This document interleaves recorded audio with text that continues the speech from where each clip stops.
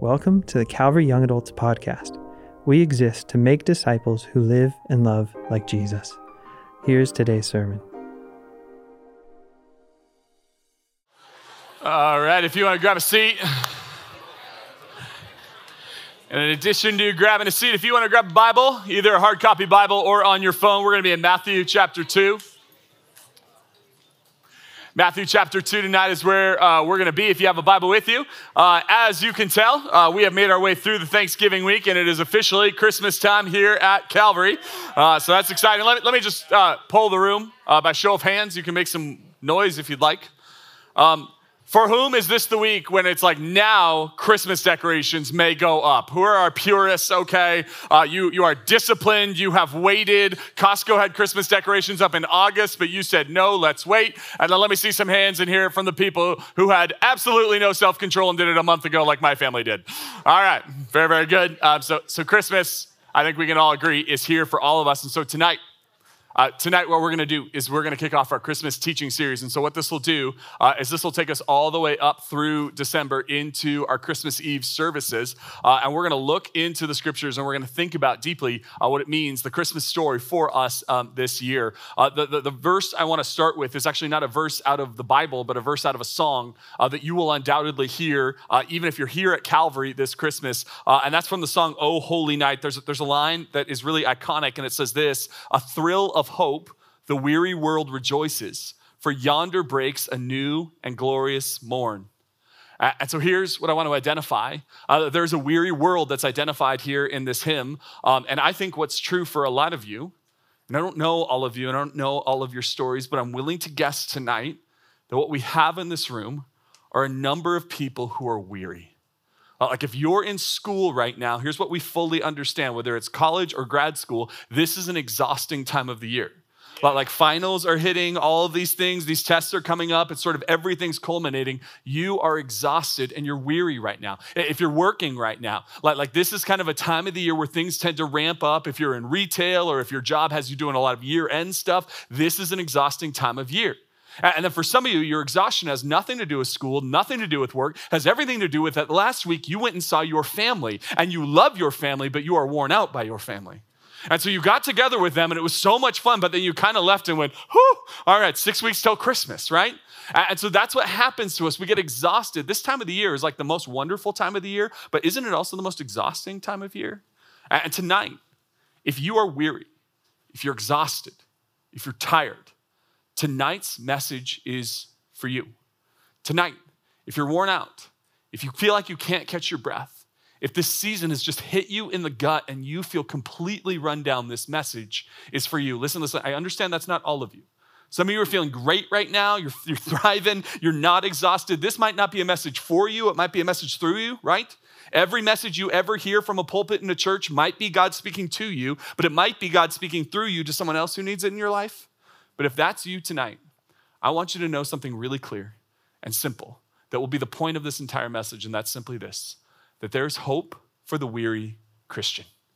If you are a follower of Jesus and you are exhausted right now, I want you to know the Christmas story is a story of hope to you. It is a thrill of hope where the weary world and the weary Christian can rejoice. And I want you to see that tonight in Matthew chapter 2. There's hope for the weary Christian, and I want you to see how. Matthew chapter 2, verse 1. This is a familiar story. Even if you didn't grow up in church, even if you're not a Christian, even if you're not sure you believe in God, this is the story of the Christmas story, and you've heard this before in some way, shape, or form. Here's what it says. After Jesus was born in Bethlehem in Judea during the time of King Herod. Now, I've taught this before, I'll teach this again.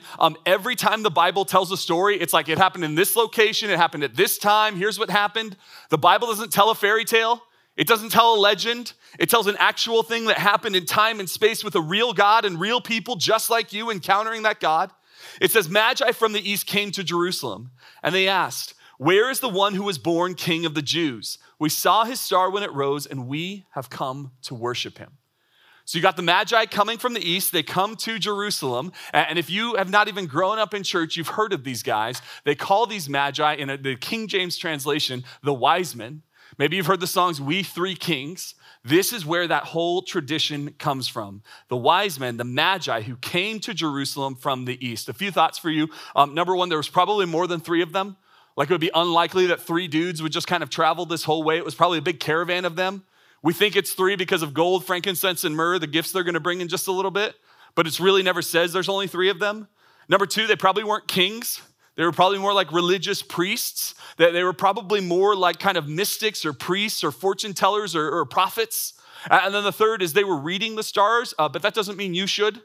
Like I just want to tell you tonight, the stars have absolutely no bearing on your life. They shape nothing about your world. Only God in heaven does that. He is sovereign, he is king, and he reigns over your life. But I want you to notice not just who they are, but what they did. And here's what they did. They saw the star, they got excited that God was doing something in this world, but they didn't just hang out at home and go, that's awesome, God's up to great work. Here's what it says. It says they come from the east and they saw his star and they have come to worship him. Listen, I think this is instructive for us here tonight. I think it is instructive that the wise men, these magi from the east did not just kind of sit at home and go, God is good and we're just going to worship him. Here's what happened. The wise men decided they were going to show up and worship Jesus. And here's what we need to hear tonight, that weary Christians should show up where Jesus is being worshiped. Weary Christians, if you are exhausted, you should be showing up where Jesus is being worshiped. In other words, you should be showing up to church right now. Like so often the temptation is, I'm tired, I'll stay home. I'm tired, I'll back away. I'm tired, I'll do my own thing. And it's the exact opposite. Sometimes following Jesus means doing the exact opposite of what your impulses tell you to do. And weary Christians should figure out where Jesus is being worshiped, and they should join in with that. Now, sometimes I say you should show up at church, and people go, well, can't I worship Jesus on my own? The answer is absolutely. Can't I have private devotions on my own where I spend time with the Lord? Where I pray, where I read the Bible, where I put headphones in my ears and I listen to worship music. Can't I do that on my own? And the answer is yes. But here's a distinction I want to make for you. I want you to know that in private devotions, we are in the driver's seat. You're in the driver's seat. You get to choose what scripture you're reading. You get to choose what you're praying about. You get to choose which worship playlist you hit on and you're listening to. When you are doing private devotions, you are in the driver's seat. But I want you to know in public worship, you are in the passenger seat. And here's what I need you to know. It is so good for you to be in the passenger seat. One of the healthiest things you can do in life is to not always be in control. One of the best things for your spiritual life and spiritual development and spiritual formation is that you are not always in control. Like when you show up to worship here, you're in the passenger seat. You don't get to pick the songs. I'm sure you'd like to pick the songs sometimes. I'm sure sometimes the song comes in, you're like, I hate this one. And sometimes it comes on, you're like, yes, this one, right? I'm sure you'd love to. But you're not in control. You definitely don't get to pick the sermon. I'm not polling the room. I'm not like, who wants this tonight? No, you're getting it, right? That's what happens when you show up at public worship. We pray, we worship, we preach, we do all of this, and you don't get to decide. And that is so good for your soul, and it's good for my soul. So what do we want to do? We want to show up in worship. Can I challenge you this month? Show up at worship. If you're traveling with your family and you go to some other place, find a church. You're like, I'm in the middle of nowhere in the United States. Find a church. They're all over the place.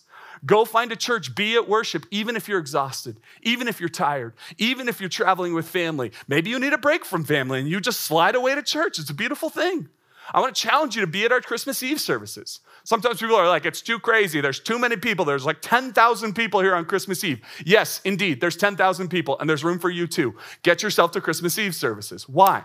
Because weary Christians should look at what these wise men did, these magi. They show up where Jesus is being worshiped, and it starts to shape who they are and shape how they see the world. It goes on this way in verse 3. It says, when King Herod heard this, he was disturbed, and all of Jerusalem with him. So you've got a character who enters the story, and it's King Herod. Now, King Herod, you don't need to know everything about him. You just need to know what his title was. He's the king. He's in charge. Everyone has to listen to him. He has all the authority. Everyone has to do what he does, and he only has to do what he wants to do. And you got to imagine for a guy whose title is king, to hear that someone else is being born the king of the Jews, the king of heaven, the king of all the earth. He hears about this prophecy. He hears that someone else is going to be the king, and he is not happy about this. In fact, he's quite upset about this. Because when people who are in charge are told that you're not actually in charge, there's someone who is more powerful than you, their reaction is always rage. Their reaction is always anger. And the way you know this is true is that anytime you wanted to do something with your time and someone else has told you to do something that you didn't want to do, but you had to do it because they were in charge, you were angry too. See, that's the human reaction to being told we have to do a thing we don't want to do, or we don't get to do whatever is on our mind or on our heart. See, what happens is when we learn of an authority greater than us, our hearts can react with rage if we want to be in charge of the universe. And here's what happens for Herod. He hears that there's another king, and his reaction is not to fall down and worship like these magi, but rather his reaction is to be filled with rage. Why? Because when your heart just wants to do what you want to do, you will always react with anger and rage and upset rather than with worship. And the same is true for you. Listen, I want you to know that Jesus is Lord over your life. He's king. He gets to tell you what to do. And if you don't want to do what Jesus wants to do, you just want to live your life the way you want to live your life and do whatever you want on your terms and your timeline, no one tells you what to do, you can do that. You've actually been given by God the freedom to live that way. You can look at the authority of Jesus and say, I want nothing to do with you. I'm doing my own thing. I just want you to know the Bible has a word for that, and that word is sin. Sin is when we look at the God of the universe who has authority over all things and go, forget you, God, I'm doing my own thing, and we turn and we walk away from him. And just like Herod, you will experience what he experienced. Like, I want you to know that persistent sin destroys peace. Persistent sin in your life, persistent rebelling against the authority of the God of the universe, going, forget you, God, I'm doing my own thing, I'm going my own way. It never adds to your life, it only robs from you. And right now, I want to call some of you to recognize that there might be persistent sin in your life. And that is the reason you are exhausted right now. It's the reason you're worn out. It's the reason you're always on edge. Like, think about it. When you are walking in persistent sin, what you're always doing is you're always trying to stay ahead of it. You're always hiding. You've always got something you're concealing. When you are walking in unconfessed sin, what happens is you start to harbor this secret, and secrets destroy your peace. And the reason you know secrets destroy your peace is because if you have ever had your boss say, hey, I need to see you in my office right now, and you have anything you've been hiding at work, immediately you start to unravel. Why? What if he finds out? What if she knows? What if I get called out? What if I get fired? It's the same if your boyfriend or your girlfriend picks up your phone. Now, if you're not walking in some kind of persistent sin, there's not some secret you're hiding, they just happen to have your phone. But if you have something on your phone you do not want them to see, the moment they grab your phone, your heart rate goes up, your peace is shattered. Why? Because persistent sin ruins peace. The reason some of us are exhausted right now is because what we're doing is we're just walking in this persistent sin. We're rebelling against the authority of the God of the universe, and it's not giving anything to you. It's robbing from you. It's taking from you. And so what do we want to do as weary Christians? If you're worn out and you're tired and you're exhausted, weary Christians should confess and repent of their sin. Confess it. Confess it before God. He already knows. But he says, why don't you tell me anyway? I already know. It's like when I bust my little child, my 3-year-old who's done something he's clearly and obviously done. I don't need him to tell me for the information. I got that. I need him to tell me for his own heart. God wants you to confess it before him, and then to confess your sins to one another that you might be healed. And then to repent is to do this. You've been going this direction. You plant your foot in the ground. You turn and you go back to the God who's never stopped chasing after you. That is what confession and repentance is. And that is what leads to peace. Here's what I need you to know. Making peace with your sin brings war to our hearts. Making peace with our sin brings war to our hearts. If you have gotten to the place in life where your sin is just normal and you've made peace with it, I always get drunk on Fridays. I always look at pornography when my roommates leave. I always cheat on my exams. I always steal from my employer. I always do this. It's always a thing I'm going to do. The moment you make peace with that, your heart will be unsettled. It will be war. It will be chaos in your heart. But the opposite is also true. Making war with our sin brings peace to our heart. When you make war on your sin, when you put it to death in your life, when you say it does not get a foothold or a grip in my life, that's what brings peace to us. Confessing from it, repenting of it, turning from it. Romans 8, chapter 8, verse 13 says this, that if you live according to the flesh, you'll die. Like if you just do whatever you want to do whenever you want to do it, it will not add to your life at all, but if by the Spirit you put to death the misdeeds of the body, you will live. Here's what Herod does. Herod hears about an authority that's higher than his, and he rebels and rages against it, and he loses his peace, he loses his calm, he loses his joy. I don't want the same for you. If you're a weary Christian right now, so often what happens is we kind of think like, I'm exhausted and I'm tired from this season, and so surely I haven't done anything wrong. But it is possible that it is your sin that is robbing you from your peace right now. And I'm calling you to repent, not because I hate you, but because I love you. And I want you to return to that peace that Jesus offers when we come clean, when we confess our sin, when we turn from it, and when we walk in the newness of life. Verse 4, says this. It says, when he had called together all of the chief priests, this is Herod, he calls together the chief priests, teachers of the law, and he asked them where the Messiah was to be born. In Bethlehem in Judea, they replied, for this is what the prophet has written. But you, Bethlehem, in the land of Judah, are by no means the least among the rulers of Judah. For out of you will come a ruler who will shepherd my people, Israel. So here's what happens. Herod is panicked. He's losing his peace. There's another king coming, but he doesn't understand it. So he calls together two groups of people, the chief priests and the teachers of the law. And you know what they do in this story? They tell him what's going on. They say, we know what's going on. We got this. You don't understand what's going on, Herod? Let me explain. So they quote out of the Old Testament prophet, the book of Micah, and they quote that in Bethlehem, in Judea, there's a prophet who's writing, and he's saying in Bethlehem, there's a ruler that's going to come out of this. They understand what's going on. They understand what's going on perfectly. And I don't think there could be a clearer contrast between two groups of people. You got the teachers, the people of the law, the people who know the Bible, they know the scriptures. They know exactly what's going on in this time and season. And then you've got Herod, who seems to have no idea what's going on, and it's rattling him, and he's losing his peace. And this is instructive once again for us.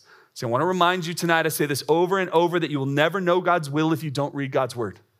You will never know God's will. You won't know what's going on in this world. You won't know what's going on in your heart. You won't know what's going on in this church. You won't know what's going on all over the place if you don't know God's word. I think for some of us, we're exhausted, we're overwhelmed, and we don't know what's going on, and we feel completely lost in this world because we don't listen to what God actually has to say. This is the story for King Herod. The story for King Herod is someone who's lost his peace, he's lost his joy, he's lost all his direction. Why? He doesn't know what God has to say. Let me say this tonight to you. If you're weary Christians should double down on Bible reading. Should double down on Bible reading. I know that seems so simple and so narrow, just read my Bible more, but I'm telling you this, if you want to find peace in this chaotic world, it's going to come through you listening to God through his word. And let me make it a little more specific for you tonight. I want to ask you a question, and it's a question that this time of year you should be thinking about. Like every time it becomes like December 1st and we're rounding out the end of a year, you should always be asking this question. And here's the question we want to ask tonight, November 30th of 2023. What is your 2024 Bible reading plan? What is it? And you don't have to have an answer tonight, but by the end of this year, you should have an answer to that question. Here's what I've learned. This is very profound. I'm about to just blow you away. The people who end up reading the Bible are the people who make a plan to read the Bible. Shocking, I know. It's such a brilliant insight. But here's what happens. People who are like, yeah, I'll read the Bible someday, but they have no plan, are like the people who are like, I'll get in shape someday, but they have no plan.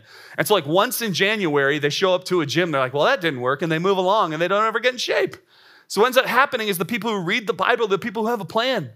And so I want to encourage you to be a person who in this month of December pulls together a plan of here's how I'm going to read the Bible in 2024. Not, I hope I'll read the Bible, but here is my plan to read the Bible. Now, I've said this before, and I want to keep driving this image into your brain. 2 ways of reading the Bible. Number 1 is reading the Bible like a burrito. When you eat a burrito, you do not taste every little bit of cheese, every bean, every little thing. When you eat a burrito, you are trying to get as much food into your mouth as possible because it's delicious and you eat it all together. You're not like, oh, that was a lovely bean, right? You don't do that on a burrito. That's not how you do it. Unless if you do, that's weird. But honestly, like, so what do we do with Bible reading like a burrito? Well, sometimes we read the Bible to get as much as possible into us in a short amount of time. So sometimes I've made it a pattern in my life that every other year, my goal is to read the entire Bible in a year. I didn't do that next year. In 2024, that's my Bible reading plan. So every other year, I try to read through the entire Bible. Do I slow down on every verse and try to underline and highlight and understand it? No. Sometimes I read a verse, and I want you to know, I've been to seminary, I've been a pastor for 13 years. I look at it, and I go, no idea what that means, and I move along. That's okay. It's okay for you not to understand it. Because when you're eating the Bible like a burrito, you're just trying to get the big picture, the big story. You're trying to consume everything you can from God's word. Maybe it's a shorter plan. Maybe it's a 90-day Bible reading plan. Maybe you've never read the Bible and you just want to read the 27 books of the New Testament in 2024. Maybe you print out a 180-day plan or even a 30-day plan where you read a chapter a day and you're not trying to understand every little thing. You're just trying to get the big picture of what God's trying to say. So you can read the Bible like a burrito. You can also read it like fine chocolate, right? Like fine chocolate, the goal is not like, how do I consume as much as possible, as quickly as possible? The goal with fine chocolate is you break off a little square, and I've never once in my entire life broken off the square in a clean way. It drives me nuts. But you break it off, and then you put it into your mouth, and you taste it, and you chew on it. And what you're trying to do is let it sit there. You can savor the flavor. That's another way of reading the Bible. Another way of reading the Bible is you saying, I'm not going to try to cover the whole Bible. I'm not going to try to do a lot. I'm going to try to read a verse and really think on it. Meditate on it. Ask the Lord what he's speaking to me through it. I'm going to really try to understand deeply. Maybe it's a book of the Bible. So one of these years, I did a thing where I decided I was going to read the Gospels, Matthew, Mark, Luke, and John, over and over and over and over. And this is how detailed I can get sometimes, maybe not so good in my mind. But I made a goal that I was going to read the Gospels for 72 hours for a year. So every time I sat down to read it for like 5 minutes, I would start a little timer, and then I would note how long I did it. And so 72 hours, 3 days of my life one year, all I did was read the Gospels. It was this beautiful year of me trying to understand Jesus a little deeper. I wasn't trying to get through it. I got through it many times. I was trying to slowly and deeply understand the Gospels. You do the same with the Psalms or the book of Philippians, the book of Romans. Sometimes that's your goal. And here's the deal. There's no better or worse. What there is a plan. And again, the only people who actually end up reading the Bible are the people who have a plan. And so I want to encourage you, as we close out 2023, maybe Bible reading's been an awesome thing for you. Make a different plan. Step into something new. If you've never read the whole Bible, maybe this is an opportunity. If you've never read any of the Bible, maybe you just do a verse a day. But whatever it is, you make a plan. Why? Because you'll never know God's will if you do not know God's word. Verse 7 says this. It says, then Herod called the Magi secretly and found out from them the exact time the star had appeared. He sent them to Bethlehem and said, go and search carefully for the child. And as soon as you find him, report to me that I might go and worship him. And after they had heard the king, they went on their way. And when they had seen the star, when it rose ahead of them until it stopped over the place where the child was. Verse 10, when they saw the star, they were overjoyed. So you got to imagine this moment. In this moment, they're following after a star, and God is clearly leading them to somewhere. The star stops over this place where it appears that Jesus is, and then it says in the text here that when they saw the star, they were overjoyed. But here's what didn't happen. The star didn't stop, and they stopped following it, and they were overjoyed, and they celebrated, and then they turned around, and they went back home because they weren't excited about the star. The star wasn't the point, and the star is never the point. Every single Christmas on social media, there are people debating the star. Well, was it a real star? Or was it a supernatural star? Or was it a certain constellation that happened? It doesn't matter. The star wasn't the point. The star is a sign pointing to the Savior. The star is just a signpost pointing to the thing that's most important. And here's what I need us to know this Christmas, that every Christmas it's possible to celebrate the sign more than the Savior. Every single Christmas, this is a temptation if you live in the United States of America. Because our nation, our country, our culture has made it so possible to love Christmas stuff, but not actually love Christ. And I'm not talking about people behind a counter saying happy holidays instead of Merry Christmas. I'm actually worried about Christians who get more excited about Christmas movies and Christmas decorations and Christmas cookies and Christmas songs than the meaning of Christmas itself. Like my desire for you is that you would not be a person who gets so obsessed with all the signs, all of the traditions, the decorations like trees or the songs or the cookies or the trips you do or the family gatherings. Like there's this little kids show my kids watch. It's like a Mickey Mouse Christmas. And it's this beautiful, fun thing. We let them watch it. It's so fun and they love it and they want to watch it every single night. But at the very end, like the big punchline of the whole thing is that Christmas is about spending time with people you love. And oh, how much I love spending time with people I love. But let me be clear. Christmas is not about spending time with people you love. Christmas is about Jesus. And if somehow your Christmas celebration is missing Jesus, if somehow in the midst of Christmas Day, you never spend time with Jesus, if somehow in the midst of this season, it's so busy and chaotic because you're celebrating Christmas, but you're not actually celebrating Jesus, something has gone wrong. Why? Because a healthy relationship with Jesus takes time. It takes time. It actually takes time to have a healthy relationship with Jesus, just like it takes time for me to have a healthy relationship with my wife. Like, you got to imagine if I was somehow in a season where I was like, I love my wife, I'm so into her, I never see her, I don't really want to see her, but I really love her. You'd be like, Brian, you have to spend time with her if you're going to have a healthy relationship. I'm like, no, I think about her, but I don't want to hang with her, right? You'd be like, something's off there because it takes time to have a healthy relationship with Jesus. And so what do we want to do? If you're exhausted, if you're tired, if you're weary in this season, weary Christians should make time to meet with Jesus. Make time this month to meet with Jesus. And I don't know what that means or looks like for you. I think it probably means something different for each of you. I hope it would mean carving out time each day for you to pray, for you to get on your knees before the Lord, to seek him, to be in the word. But maybe it means something a little more extreme. Maybe your calendar does change a bit. Maybe you're in school and you have a break.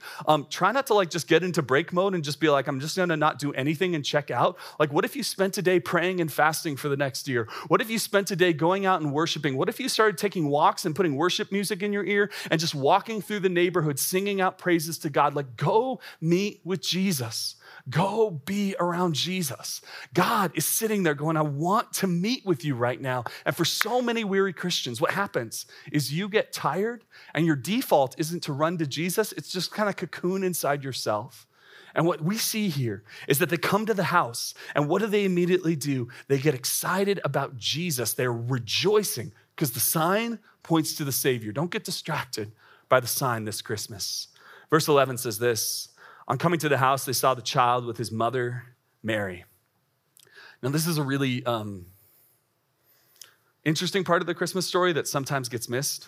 By the way, I listened, I think it was 2 weeks ago, when they talked about, somehow I love standing on this side of the stage. I don't know why that is. I think it's because I get to read the screen with you, and I just own it, and so it just is who I am, and I don't think that's a sentence. But anyway, all right. So here's the interesting thing about Mary.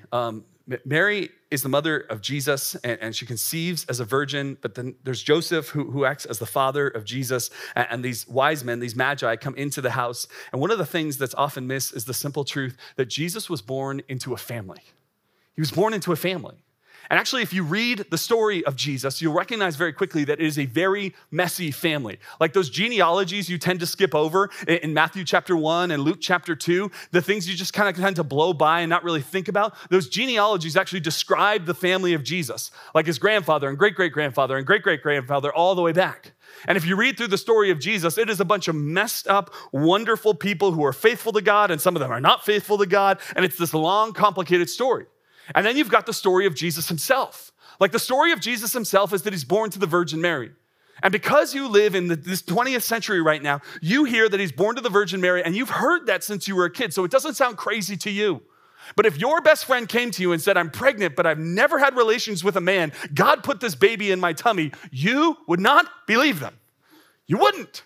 You would look at them and be like, that is a convenient story. And even if it was true, you would have no way of verifying that. And so Mary has this baby, and she keeps being like, no, I promise it was of the Holy Spirit. And I got to imagine there were people like, oh, of the Holy Spirit, right? I'm not trying to be disrespectful to her. I'm trying to empathize with her.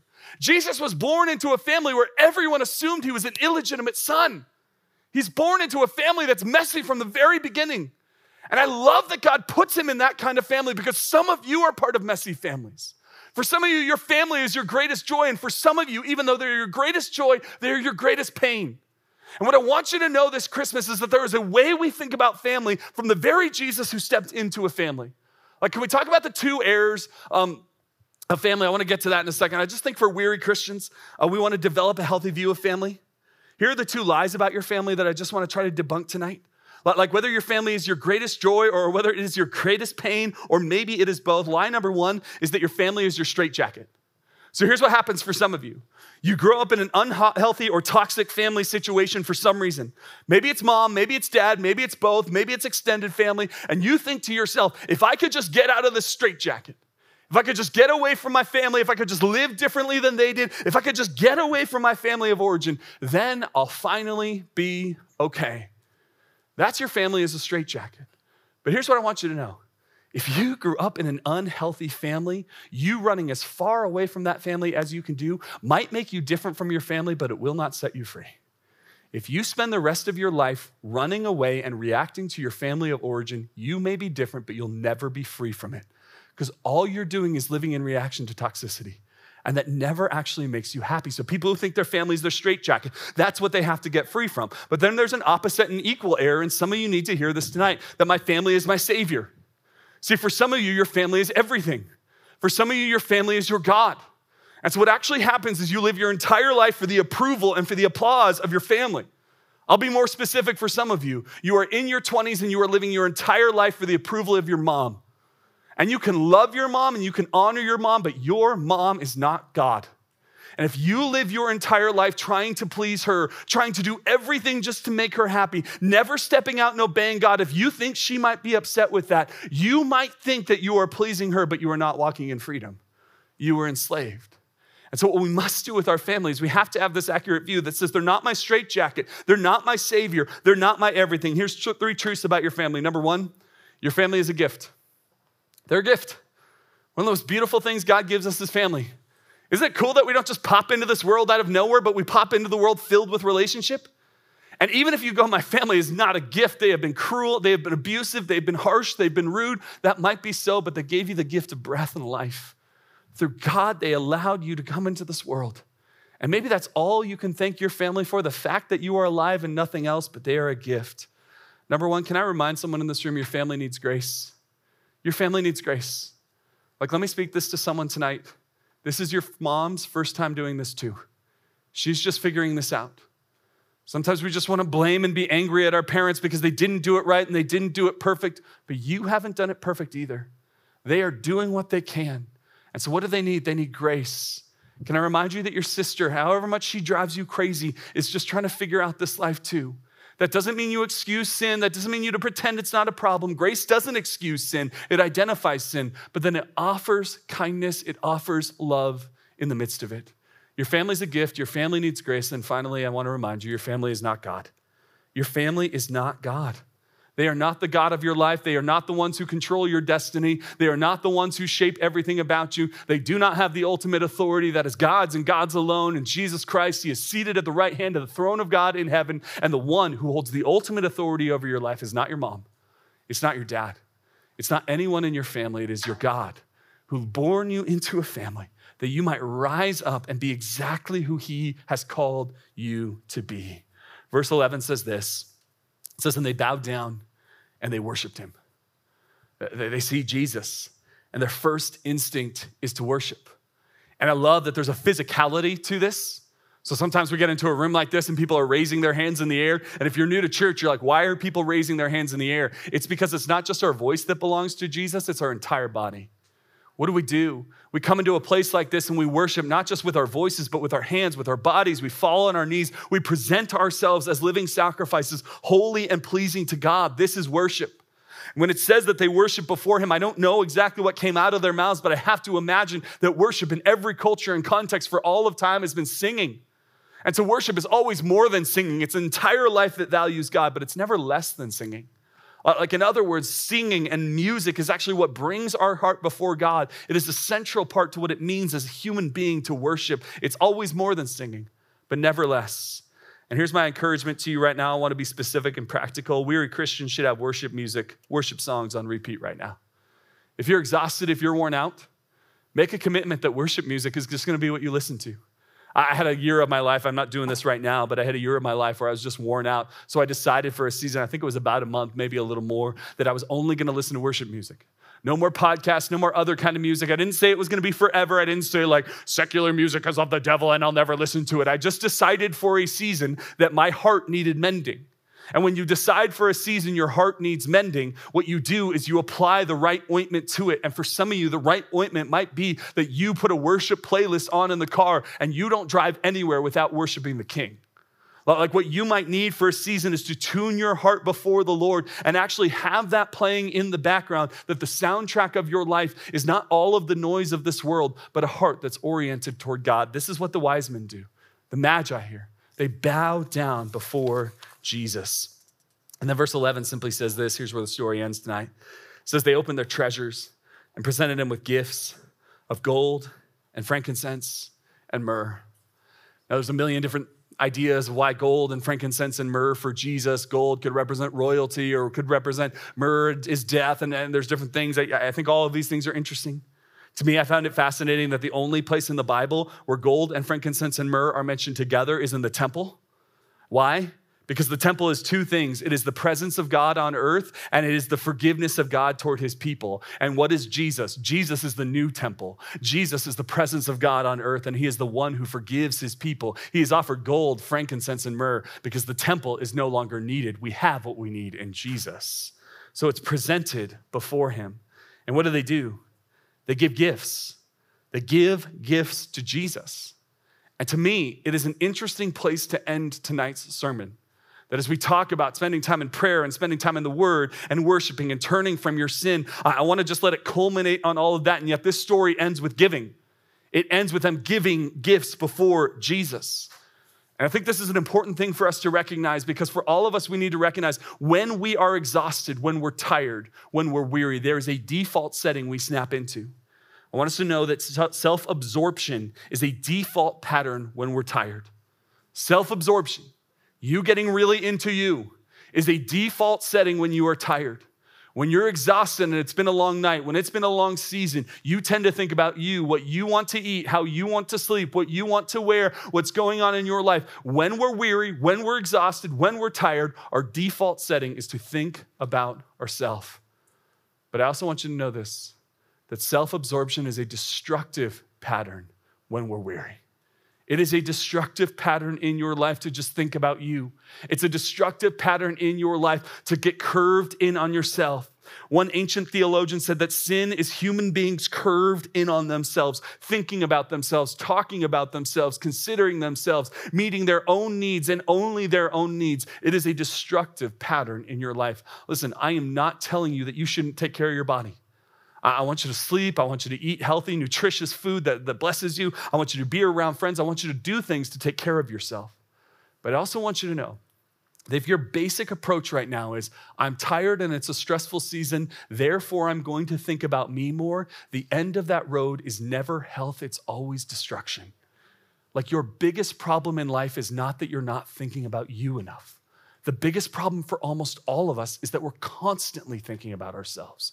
We're constantly thinking about ourselves and talking about ourselves and considering ourselves and meeting our own needs. Again, I'm not anti-self-care. I just believe part of what it means to actually care for ourselves, according to Jesus, is that we care for others. Let me read to you this out of Matthew 16. It says, then Jesus said to his disciples, whoever wants to be my disciple must deny themselves, take up their cross, and follow me.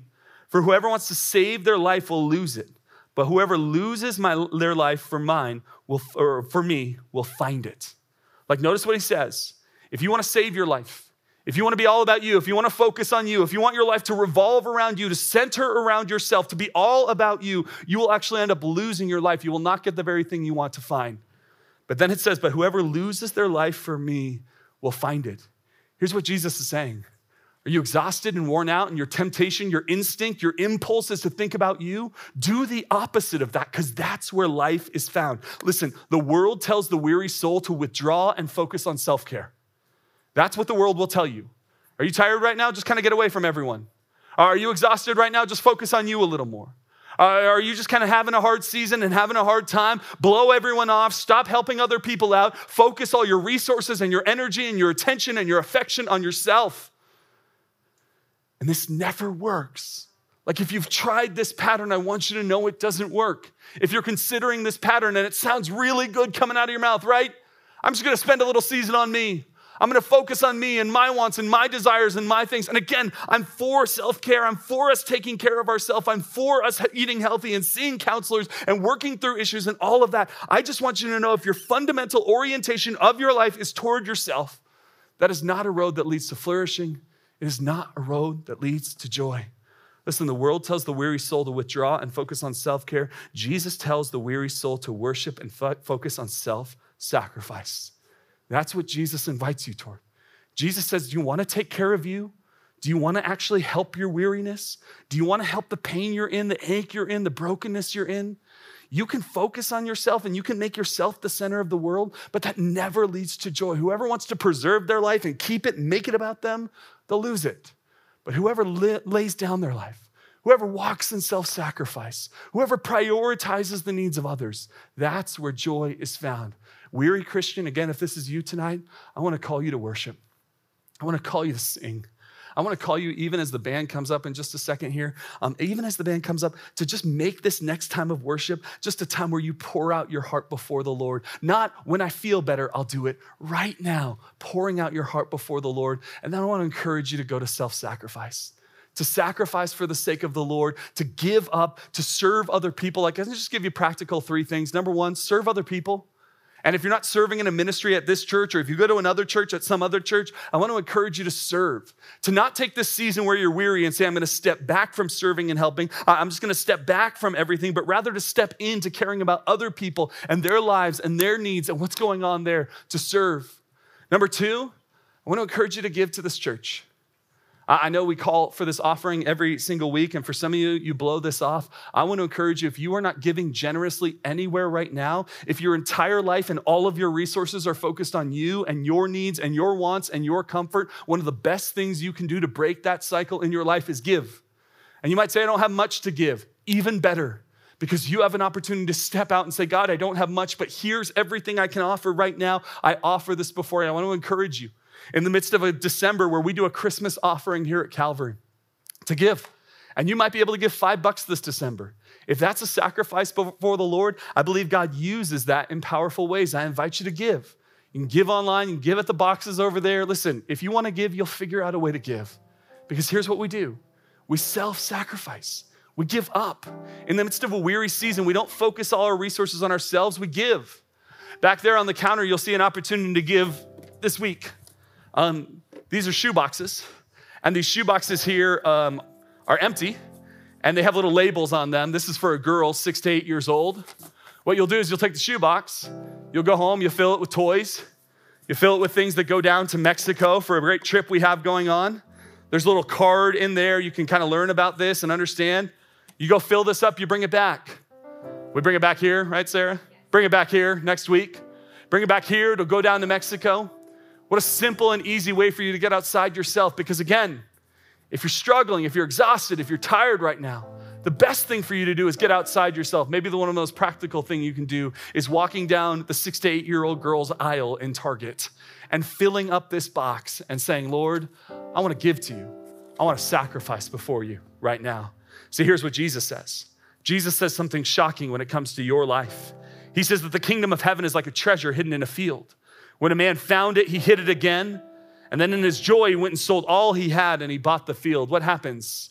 He finds something that is worth everything he's ever had and more. He finds something that is worth more than anything he has in his life. So he sells everything he has so he can get that one thing. And what do we get to do here? We get to be a people who sacrifice, a people who think outside of ourselves. People who say, you know what, everything I have in this life compares to nothing compared to who Jesus is. Jesus is the treasure hidden in the field. We give up everything, we find Jesus, and what we find is that we have lost nothing. We have made no sacrifice because everything Jesus is more than anything we've ever had. That's the invitation for the Christian. Listen, I want you to know that there's hope for the weary Christian, and his name is Jesus. His name is Jesus. And when you lay down your life, when you worship and sacrifice and serve, when you get outside of yourself and listen to his word and walk in obedience and turn from your sin, when you do that, I can't promise you you won't feel tired, but I can promise you that you'll experience Jesus and it makes it worth it. That's the invitation. So right now we're gonna sing, right now we're gonna worship, and I want to encourage you tonight, whether you're exhausted and tired or whether you are energized beyond all belief, to make right now a moment where you pour out your sacrifice of praise before the Lord and watch what God does with that. Let's pray. Father in heaven, thank you for tonight and thank you for your word. Thank you for the opportunity we have tonight to come before you in song. I thank you for Jesus. I thank you for this child born in a manger. Thank you for this child born for us, that he might live and die for our sins and our salvation. God, I pray we would turn tonight from our sins and turn into the loving arms of Christ. And so, God, I pray for the weary young woman in this room who's exhausted and burdened by her life, by the things going on right now. I pray that you would fill her with strength. I pray for the young man in this room who is burdened right now, who is weary, who is worn out, and who is stretched thin. God, I pray that your Holy Spirit would meet him in his weakness tonight and that you would give him strength through the power of Jesus. So, God, as we sing right now, would you inhabit the praises of your people? We pray this in the name of Jesus. And all God's people said real loud, amen. Thank you for listening to this message. I hope it was a blessing to you and want to invite you to join us on Thursday nights for service at 7 p.m. To connect with us, follow us on Instagram at calvya_, or on our website, calvarywestlake.org.